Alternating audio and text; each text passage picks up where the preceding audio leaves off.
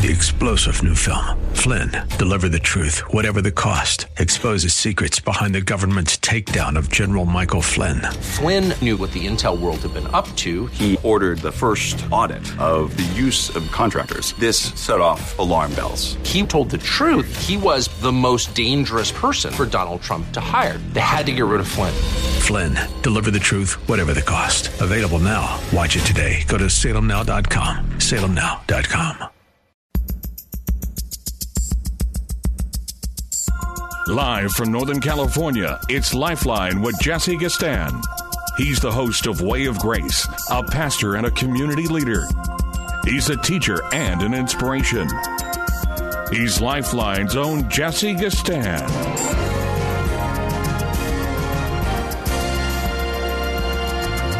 And I want to welcome you to another Monday edition of Lifeline as well.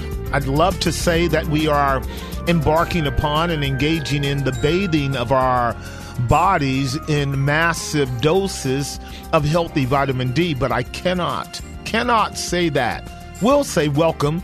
We'll let you know that the number to reach me on this Monday edition of Lifeline is 1-888-367-5329, 1-888-367-5329, and I'm wide open to conversation with you for the next hour and 55 minutes. Again, I want to welcome you to a privilege and opportunity, constitutional right that we all have, and that is to engage in a forum by which we can talk about matters that are important to us, so long as we try to be responsible with those topics and matters that would, respect our laws, respect our citizenry, respect our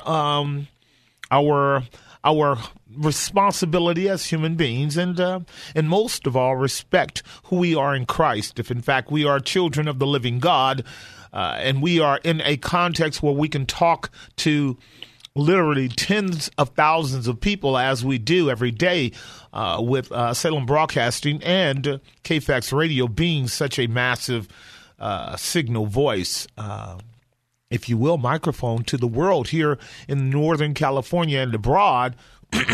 What we want to do is to make sure whoever's ear hustling in on our conversation will either be provoked in the right way, evoked in the right way, and moved, if you will, in the right way to either enter into our conversation and discussion, or take away from it something that can be beneficial to their life. So yeah, let's do some potpourri. Let's do some gumbo. Let's add some things to the hopper in terms of building a legacy for this Monday, November 19th, 2018, if you will, 5:07 p.m. Again, I'd love to be able to say a great sunny day, although, let's see, as a rule, we might have some ambivalent weather this time of year as we move towards Christmas.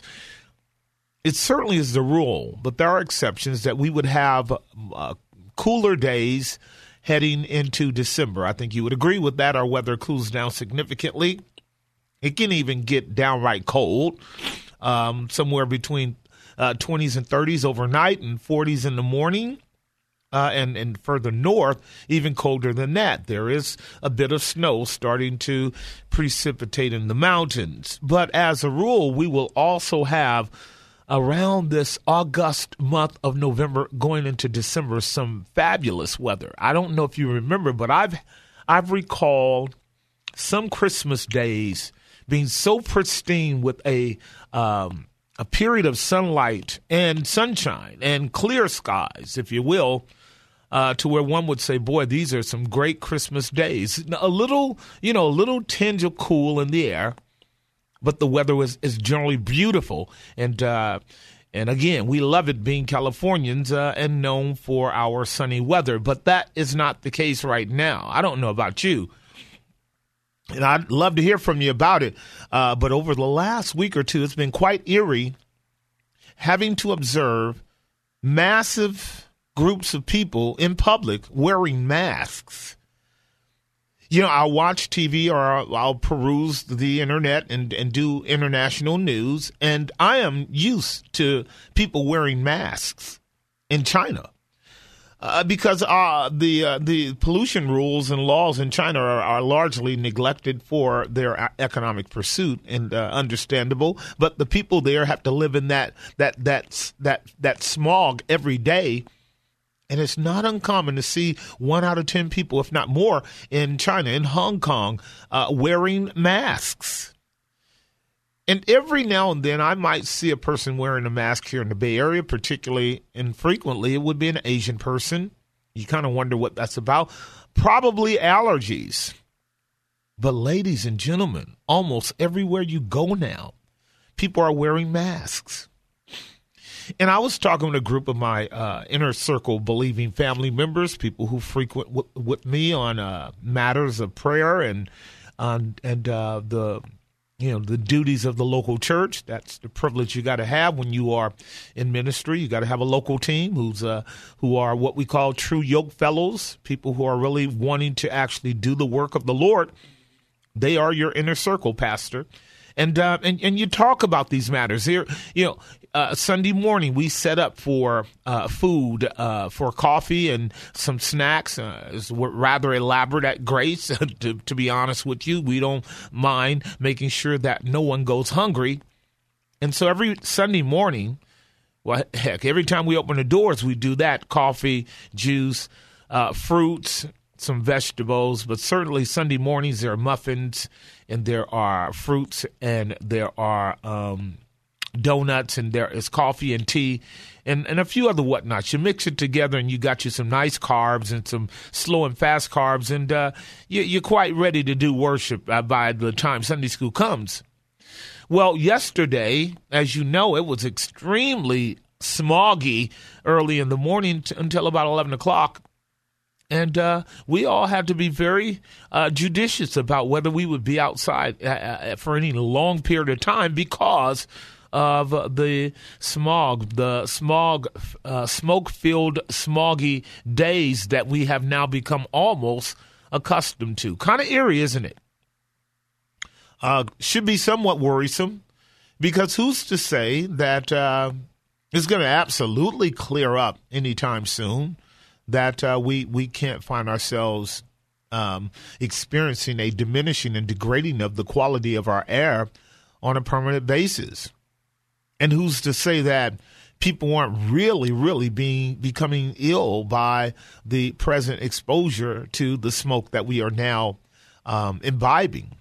I think it was someone who said that to be out in the air for any long period of time without a mask on is the equivalent of smoking a couple of packs of cigarette a day. I couldn't imagine that. I just couldn't imagine that. But if that is true and not hyperbole, if that's a professional estimation, scientifically speaking, then we're in real trouble here in the Bay Area. I do know this. I know a number of people who have experienced symptoms of headaches, sore throats, definitely congestion, small bouts of bronchitis and asthma.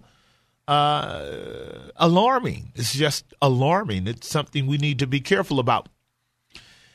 And should we return back to a fairly decent weather pattern of consistent sunny days with a retrieving of our high quality of air that we laud everywhere in the world that we go, if we should ever recover those days, we need to count our blessings. We need to really be thankful for the inheritance of good weather here in the California Bay Area, particularly in the San Francisco Bay Area, because, it can be a little challenging in Southern California, except for when you get to San Diego. I remember years ago, I'm sure some of you do too, we'd be driving into L.A. over the Grapevine, and as soon as you get over the Grapevine into Pasadena, guess what? That smoggy air would appear and settle down on the whole of that valley area. And you knew that you had come from the light into the darkness. And I remember as a little boy, it wouldn't be one day into visiting relatives or friends in in Los Angeles that I would become congested and would have to use an inhaler, or if not, a ventilator nebulizer to clear out my lungs, because I did grow up with asthma as well. And so, these things are alarming. They're somewhat concerning, and I just want to encourage you to be careful yourself. If you are marginal with your breathing, if you do have bronchial issues and asthmatic issues, and you say, well, I'm not feeling it right now, well, you do want to be careful, because it will cumulatively build up, and then one day you'll just feel lethargic. You will then have small measures of congestion, and the next thing you know, you're in a bout of asthma. And if you know anything about that, as do I, you don't really want that. If you can avoid it, please do. So that's our medical update for today. All right, so what am I going to talk about when I come back from the break? Got a couple things on my mind. I don't know if you've ever heard the term deconversion missionary. That's right. Deconversion missionary movement. It's the idea that there are a number of people moving from the faith into the faith of agnosticism and atheism. People are starting to move, and I talked about this trend a couple of years ago. If you recall, I said it was going to build. It's part of the apostasy of the times in which we live. People are moving away from the faith for a lot of reasons. I'll expand on that. But they are also becoming more aggressive at becoming deconversion missionaries. In other words, they have a strategy and a tactic of reaching people who are in church to let them know that they should no longer believe the propositions of biblical truth relative to a biblical worldview. Can you imagine that? Missionaries out there to tell you to live a post-Christian life. And guess where it's working? It's working in high schools. It's working in colleges. It's amazing. High schools and colleges. Why? Well, our brains are a little bit more susceptible and fluid, and we can pivot depending on the authorities over our life and the influences we are exposed to in high school and college. We'll talk a little bit more about that. I'm going to share an article with that and see, have you ever been exposed to a deconversion missionary? All right. Then I've got another topic that I think is fascinating, too, that I want to talk about. But I'd love to hear from you. The number is 1-888-367-5329. 1-888-367-5329. I'd be glad to hear from you on any topic whatsoever, just to help me pass the time for the next hour and 50 minutes on the Monday edition of Lifeline. You are listening to Jesse Gistan. Glad to be with you. I'll be right back. And now, back to Lifeline. And we are back. The time, 5:19 on the Monday edition of Lifeline. As I was saying earlier, that there has been a movement that has begun to occur in the Bay Area, and that is called, not the Bay Area, but the nation, if you will. I'm not sure if this is true around the world, but for a number of reasons, I can see why it is occurring in our nation. It's called, again, a deconversion sort of missionary effort. This is written by one Michael Kruger. Now, Michael Kruger happens to be a prof and a editor for the Gospel Coalition, one of those websites that actually, carries a lot of different news items. In fact, I pull stories and ideas from them frequently in preparation for our conversations on Mondays. But Michael Kruger, having met him and heard his speeches and his presentations on Scripture, which are excellent. He's written some really, really good books on some of the historical factors for verifying the validity and the essentiality of the New Testament manuscripts, because there's a major battle going on against the canon of Scripture for those who are in the know about the warfare that we're having in the church with men and women professing to be Christians, but denying the authority of Scripture, the veracity of Scripture, the verbal plenary inspiration of Scripture. That is a big battle going on today where folks are just denying the Word of God. Well, that's one of the planks that must go in order for these deconversion missionaries to turn men and women away from the Bible. It kind of goes like this. I'm going to read a bit of it to you, and then I'll just give you some of the points that he's talking about. Michael says, when it comes to reaching the lost, one of the most tried and true methods is the personal conversion story. Whether done privately or publicly, it's compelling to hear about how someone came to believe in the truth of the gospel and the Bible. Such testimonies can personalize and soften the message so it is more easily understood and received. That's true. When I'm often helping and teaching classes on evangelism, what I do is I share with people that there is a need to be able to distinguish between witnessing the fact that God has saved you and how that came about. That's a witness, declaring, giving a testimony of the grace of God, how it impacted you when you were confronted with the claims of Christ in the gospel. But evangelizing is not witnessing. Evangelizing is when you declare and tell the story about the person and work of Jesus Christ. So that doesn't have a personal component to it. The personal component is the witness that bears upon the truth of the gospel when it came into your life. However, what Michael says is this. When it comes to reaching the found, he's talking about religious folks. There's an equally effective method. And this is a method to which the evangelical church has paid little attention. That's why I'm bringing it to you now. And I want to hear from you on it. It's what we might call the deconversion story. Now, deconversion stories are designed not to reach non-Christians, but to reach Christians. And their purpose is to convince them that their outdated and naive beliefs are no longer worthy of their assent. A person simply shares his testimony of how he once thought like you did, but have now seen the light. Have you heard that before? Of course, there have always been deconversion stories throughout church history if one would only take the time to dig them up and listen to them. Christianity has never had a shortage of people who were once in the fold and then left. In recent years, however, these deconversion stories seem to have taken on a higher profile. Part of this is due, no doubt, to the technology that makes them more available, whether through podcasts, blogs, and other forms of media. But it's also due to the fact that many of those who deconvert have realized a newfound calling to share their testimony with as many people as possible. Rather than just quietly leaving their old beliefs and moving on to new ones, something that would have been more common in past generations, a new guard seems to have made it their life's ambition to evangelize the found. Now, here's how it goes. Indeed, many of these deconversion stories are told with the kind of conviction, passion, and evangelical zeal that would make a modern televangelist blush. In their minds, they're missionaries to the lost in every sense of the word. They just have to help these Christians realize they are mistaken and lead them to the truth. Modern examples of those in the deconversion business are well-known persons like Bart Ehrman and Rob Bell and Peter Earns, and as well as Jen Hatmaker. And I won't talk about that individual because that's just a person online doing exactly what Michael Kruger is saying, just, telling people how she was part of a big mega church and came to the light after some calamities and after some troubles and after church folk let her down.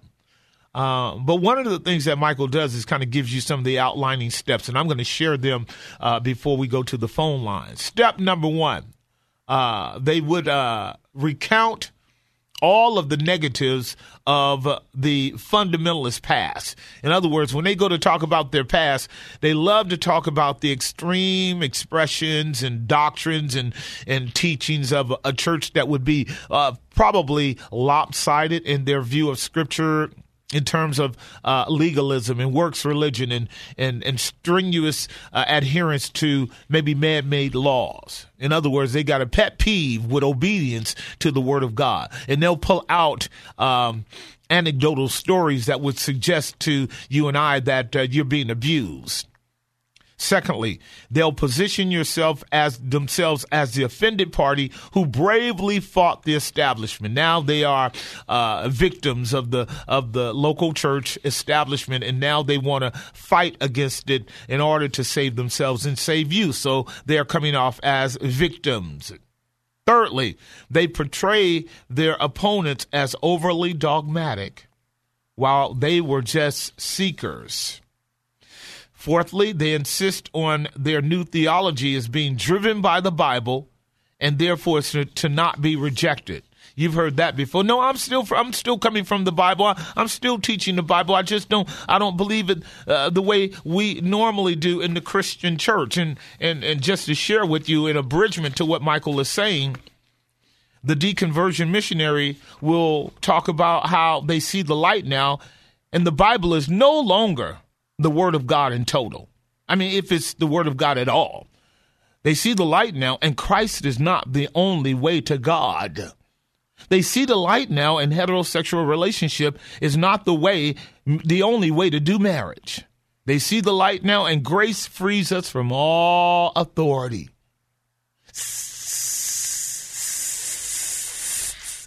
You want to know what that hissing sound is? It's the snake teaching you lies.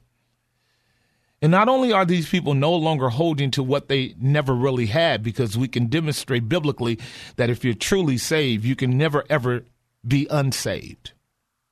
It's just not possible.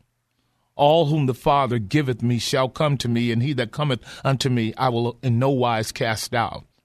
My sheep hear my voice, and I know them, and they know me, and I give them eternal life, and they shall never perish.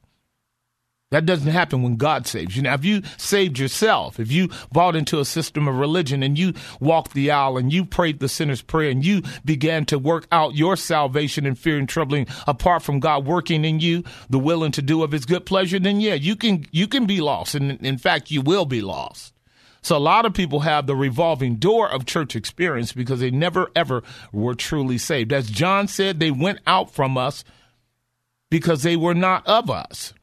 For had they been of us, they no doubt would have never, ever departed.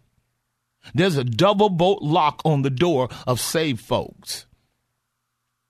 It's a beautiful truth. Jeremiah chapter 39, verse 32, verse 39 and 40. Read it for yourself. In any event, I'm going to take a break. And when I come back, I'm going to take your phone calls. The lines are full, and we're going to see what people are talking about. And we're going to just kind of get at this today. Have you ever met someone who is a deconversion missionary trying to move you away from the hope of the gospel to perish with them in that which the Bible calls apostasy? I'd love for you to call, but the lines are full right now. I wish I had 8 more lines, but I'm going to take a break, and when we come back, we're going to make some gumbo.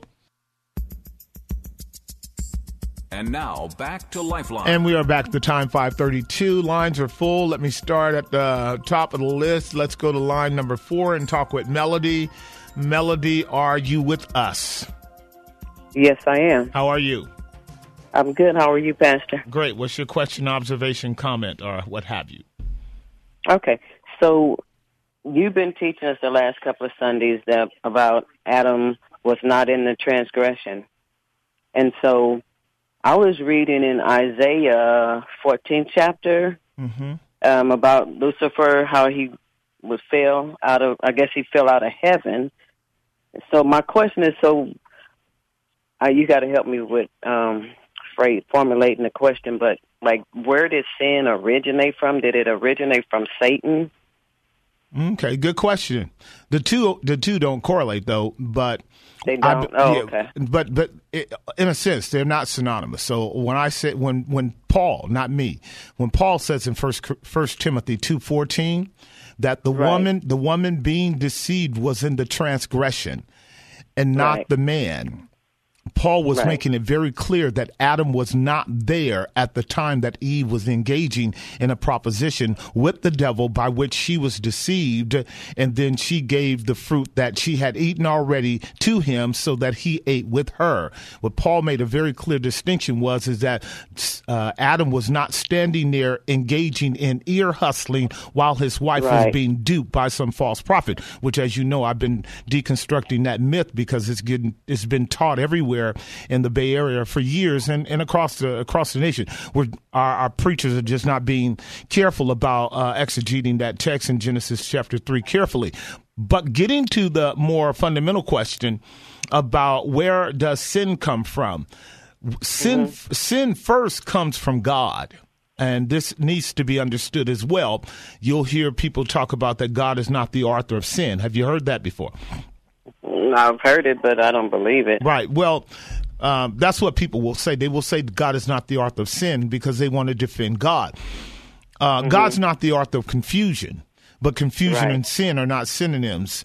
When we talk about sin, you have to define sin. Now, sin is transgression of God's law. That's what sin is. That's 1 John 3:4, right? Sin is transgression of the law.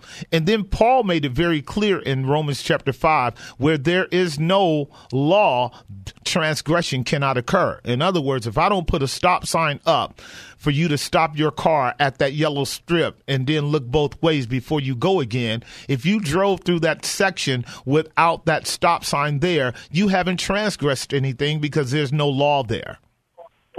Right. So now one would have to say, if I'm committing a transgression by crossing a line, the only way I can be crossing that line is that some author, some authority, some power created that line by which sin could actually occur.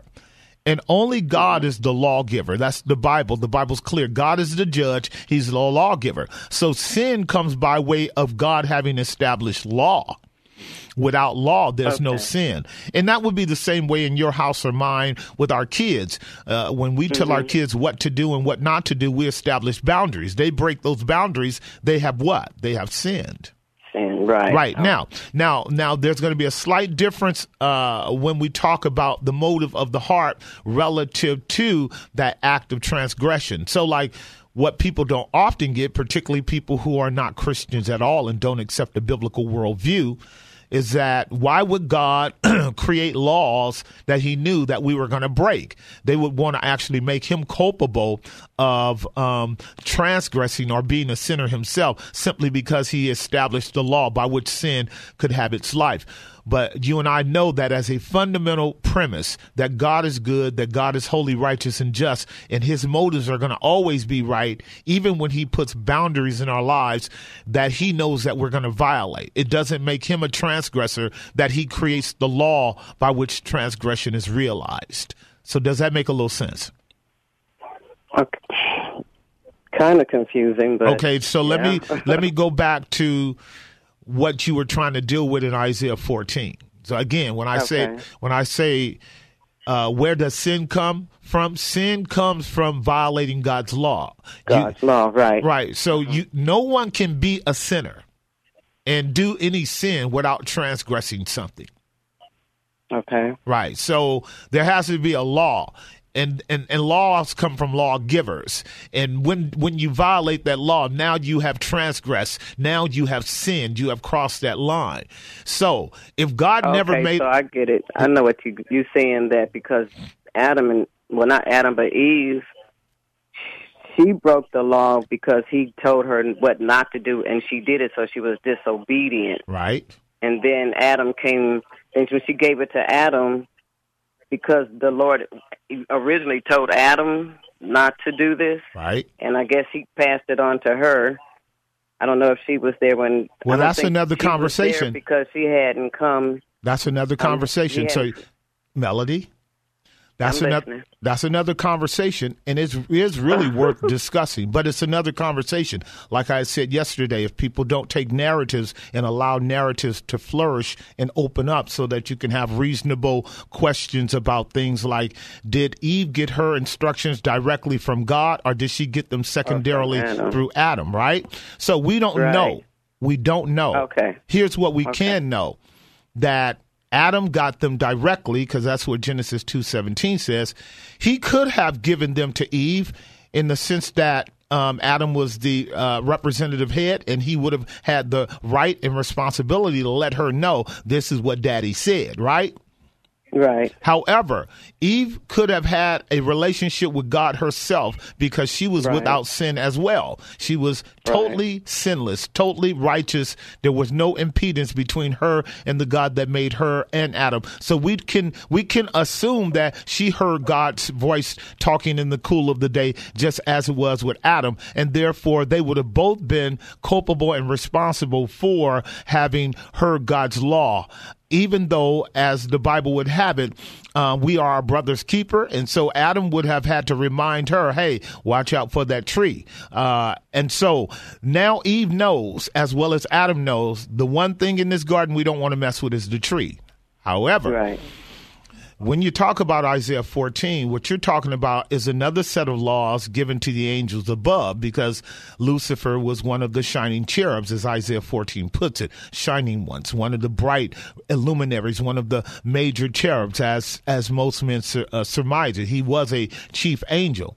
Now, his falling was his rebellion against God, as Isaiah 14 puts it. He wants to be like God. He wants to rule over the people of God. He wants to sit on the throne of God. That's covetousness. That's idolatry. That's anarchy. That's rebellion. That's every hostile act of treason that anyone could commit against a kingdom. So now, he did that somewhere before he actually tempted Eve. We don't know how long it was before he entered into the snake, as you and I learned yesterday, was turning things upside down. That's the pantheism and animism that goes on today. People believing that animals and can talk and have equality with human beings as part of the apostasy today. He entered into that snake to talk to Eve, having already a heart of rebellion against God. God knew that. God allowed that. God will test his people. He will test you and I. So it was one sinner, the serpent, Satan, coming to a saint, because until Eve ate the fruit, she was still a saint. She hadn't sinned yet. But this sinner comes to the saint and then begins to manipulate the saint's thinking and causes the saint now to turn away from the true and the living God and commit the practice of idolatry, which means she actually worshiped the serpent. Right. Right. So we have one sinner who had fallen from heaven, Isaiah 14 and other passages, Ezekiel 28, who comes now to God's only creatures, Adam and Eve, and he doesn't come to Adam. He comes to Eve because he knows strategically he can get Eve to have the conversation. This is what you're going to learn this Sunday. Remember, our strength becomes our what? Weakness. Right. And women like to talk. That's just the way God made you.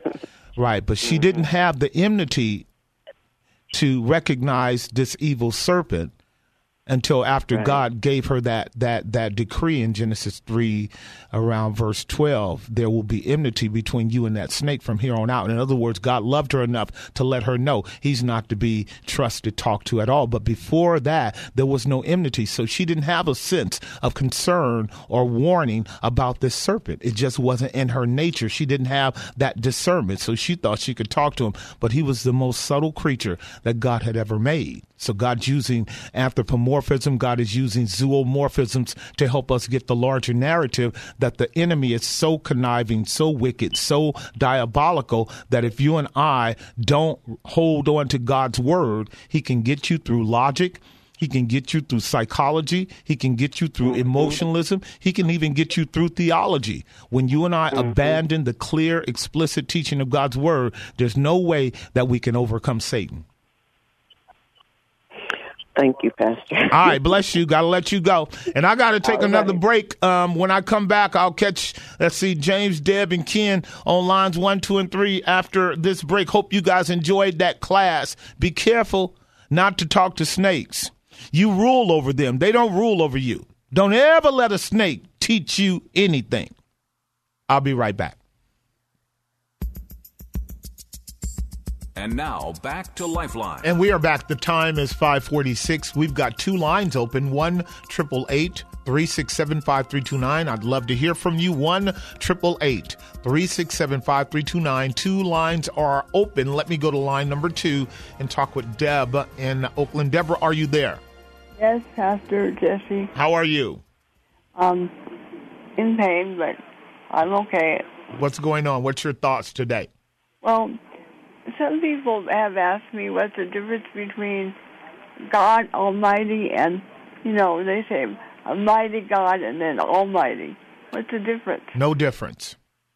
No difference at all. And I'm going to make the assumption in the discussion. I'm going to make the assumption with you that you would be dealing with folks like the Jehovah's Witnesses And then you might also be dealing with other subordinationists who hold to Jesus being a lesser God.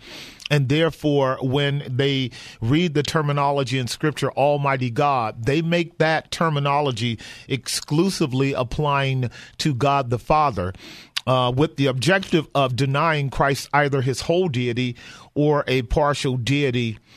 A partial deity position. They would make him a lesser God.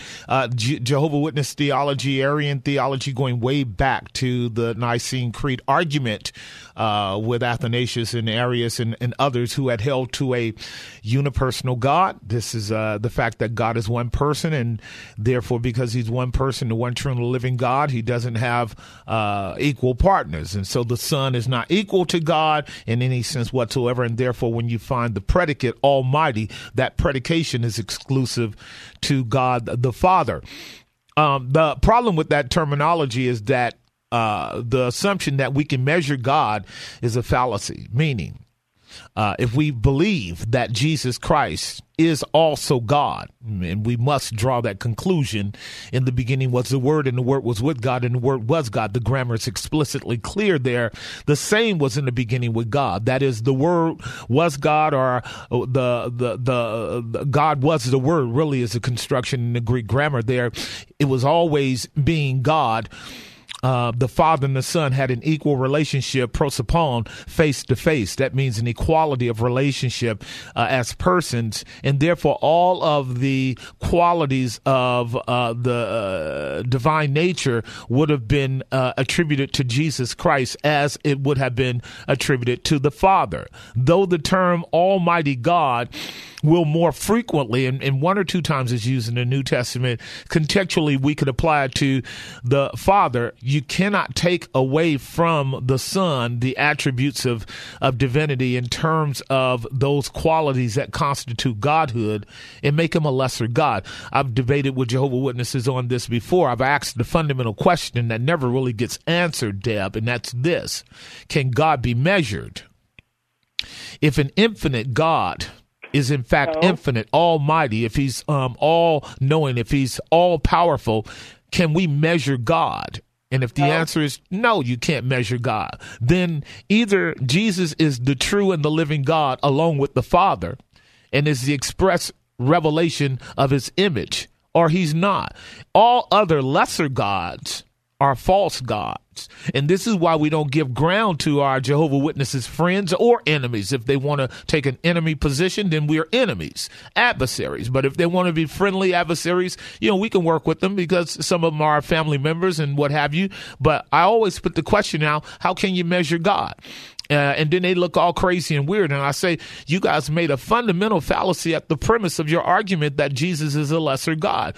It's really nothing but Gnosticism of the first century to assert that Jesus can be qualitatively and quantitatively measured. The moment you put limits on him, he does not constitute biblical godhood. So the equality of Christ is seen in Philippians chapter 2:5, as you know. Though he existed in equality with God, he thought himself of no reputation, but, humbled himself and became like unto a man and a servant, even to the death of the cross. Equality with God was something that Christ knew he had. He never had to boast about it. He never had to argue for it. And so when you run across people who like to take adjectives out of the Bible and then use them for arguments, just simply ask them the question, Deb. First of all, say, is Jesus God? And they go, yeah, he's God. Is the Father God? Yeah, he's God too. All right, is the Holy Spirit God? They might argue that the Holy Spirit is not God because they often argue that he's not a person, but we could demonstrate explicitly that he is a person and not just the force. Then we go, if Jesus is God, as the Bible explicitly says, Isaiah 9, which you just quoted, he shall be called the mighty God. That's literally a quotation about Jesus, Isaiah chapter 9, verse 6. You just quoted it. And there could be many other verses we could bring together to demonstrate Christ's almightiness as well. Though largely we would admit that the adjective almighty is attributed to the first person. But when we say that, it simply means that God the Father is the source. and that everything that comes into being through the Father comes by the Son, by the agency of the Spirit of God. These three are one. And this is why Jesus said in John chapter 10, verse 30, I and my Father are one. He didn't mean they were one person. He meant that they were one in power, one in purpose, one in unity, one in their attributes and execution of the work of being God. That's exactly what he meant. And that's why the Jews picked up stones to stone him, because this is what they said: you being a man, make yourself equal to God. Well, they got the implication right, Deb. They got it right. Yeah. Now, it was a little stupid, though. Think about this, and I'm going to let you go. Think about this. You just met God, and you're mad because God has taken on a human form. He actually did it for you, but, this is beside the point. They're mad because he jacked up their theology, and that's what gospel preachers do. That's what I do. I jack up people's theology because the Bible is about Jesus. God has made Christ to be the preeminent one, that we all look to the Father through the Son. And so here comes Jesus saying, I and the Father are one. They want to pick up stones to stone him. Don't they know, Deb, that he was the one that made the stones? Don't they know that he's the one that made the air by which the stones would have to be carried through the air to hit him? Yes. And don't they know he's the one that upholds them by the word of his power? They're breathing in and breathing out and raising their arms to throw that stone is mighty arrogant. Don't they know that they could fall down dead in just a nanosecond should they think they're going to throw a stone at God? Yeah. Yeah, the Bible lets us laugh a lot, too. It lets us laugh because it shows us how we can be kind of like silly in our lack of following through the flawed nature of our logic. You know what I mean? Yes, it's ridiculous. Mm-hmm. Listen, I'm going to tell you. Exactly. That's why God laughs at them in Psalm 2, and he shall laugh at them, have them in great derision. Listen, you have a wonderful Thanksgiving, and I'm praying for you. I still need something for Thanksgiving. Yes, indeed. What's that now? I still need Thanksgiving. I haven't gotten a response. Okay, you guys. All right, so I'm gonna make sure I push that over this next hour. Okay. Okay, thank you. All right, love you. I love you, Jesse. All right, God bless you. God bless you. Let me see here. I think am I due for a break, or am I good till 6? Okay, cool. All right. Let me go to line number 3 and talk to my brother down in the Bay. Brother James, how you doing, man? Good and yourself, CJ. How you doing, man? I'm great, man. What's your thoughts, conversation tonight? Well, I got myself in a quandary, and I'm trying to reconcile what you were speaking of earlier about deconversion. Yes, sir. Yes. Conversion, and I'm weighing that again, because I totally get what you were saying. I know you do. With the text, with I can't find it right now. I'll help you. Just quote part of it. If they were with us, I mean, 1 John chapter 2, 18 and 19. I quoted that toward the end of our before the call. Yeah. Right. Okay, but now I got myself caught up because, and I get that, but I also, when I look at 1 Timothy. Yeah. So in 1 Timothy, 1 Timothy say 4:1. Yeah. That you've taught, because there are going to be some that are falling away. So to fall away or to depart to me would once mean that you were there. That's right. And I'm just trying to work through the tension and at the same time reconcile them at the same time, and I'm kind of like, okay, where am I out here on the deep end? This is why the number to call is 1-888-367-5329. Unfortunately, as well, you'll hear it at some point. I'm working through expositorily on Sundays the fact that most preachers will say that Adam was standing right there when Eve ate the fruit. and he just let her hang herself, and then he turned around like a silly wuss and started eating too. And one of the things I've been explaining is that it's an absolute fallacy, and it's carelessness on the part of many preachers not to do a thorough job of not only grammatical exegesis, grammar exegesis in that text to clean up bad translations that have put the term with also with her there instead of the actual grammar that's in the King James with her. But Paul plainly said he was not in the transgression, which means that Adam was not privy to the conversation. He couldn't have been, or else he would have been sinning too. Just as if you and I are part of a crime scene, we see it happen and we don't do anything to stop it. We become complicit with it. So Paul lets us know that Adam was not some stupid wuss that just sat there and let his wife plunge both of them into hell. It's just ridiculous. Even so, when we talk about people departing from the faith, as 1 Timothy 4, what John does in 1 John 2:18 and 19, and this is why we got to read our whole Bibles around doctrinal issues. This is called the analogy of faith. Some scriptures are going to be used to explain other scriptures. And the fundamental question is, what does it mean to depart from the faith? It means that if one leaves the doctrines of the gospel, as 3 John puts it, whosoever transgresses and goes beyond Christ does not have the Father, neither the Son. It simply means that they were pretenders and not possessors, that they came to church, they heard the word, they professed to believe the word, but in fact the matter, they were not really true believers at all. This is exactly and explicitly what Christ taught in the Gospel of John, chapter 17, when he said Judas Iscariot was a son of perdition. He never was a true believer. He never was truly born again. He was a professor, but not a possessor. And what we mean by that is that one can talk with their lips about believing this doctrine, that doctrine, and the other. But if it's not mixed with true saving faith, you're nothing but a hypocrite. And so the Bible will attribute to you a form of belief, but it's not saving faith. It's not the true belief. That's why when Jesus talked about in the scriptures, the parable of the sower and the seed, and you know this, the wayside ground, the stony ground, the shallow ground, and then the good soil. Only one soil was good. The other three were bad. It means that they were playing church. They heard the word, but it was not really mixed with saving faith. So they professed to be believers, but really they didn't possess authentic faith in Christ. So at some point in time, they did what First Timothy chapter 4 is doing, prophesying that people would depart from the faith. By the way, that portion of scripture is very much in vogue today with our present topic.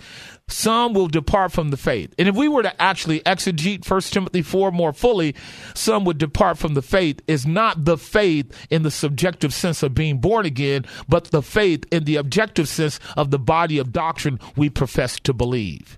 So men and women can have a knowledge of, having grown up in the church and been catechized, the faith by way of body of doctrine, but not actually have saving faith in that objective faith, what we call the creedal profession of what Christianity is. So a lot of people have come and gone through the faith, never having true saving faith that would attach itself to the objective truths of the Word of God. So I hope that helps a little bit. I'm looking at time here, brother, and I got to let you go. If you want to pick this up, we can pick this up next week. I got to take a break. Got two lines open, 1-888-367-5329. Two lines open, 1-888-367-5329. I'll be right back. 3-star General Michael J. Flynn, head of the Pentagon Intelligence Agency, knew all the government's dirty secrets. He was one of the most respected generals in the military. Flynn knew what the intel world had been up to. He understood its funding. He ordered the first audit of the use of contractors. This set off alarm bells. The explosive new documentary, Flynn, Deliver the Truth, Whatever the Cost, uncovers the facts behind this scandal. Flynn told the truth. He was the most dangerous person for Donald Trump to hire. I find out the worst enemy that I'm going to face in my life is right here in America. They took my assessment and they wanted me to change it. And I was like, I'm not changing it. They had to get rid of Flynn. With in-depth interviews, archival footage, and never-before-seen personal records of the man behind the headlines. I just felt like I was drowning. Flynn, deliver the truth, whatever the cost. Available now. Watch it today. Go to salemnow.com. salemnow.com.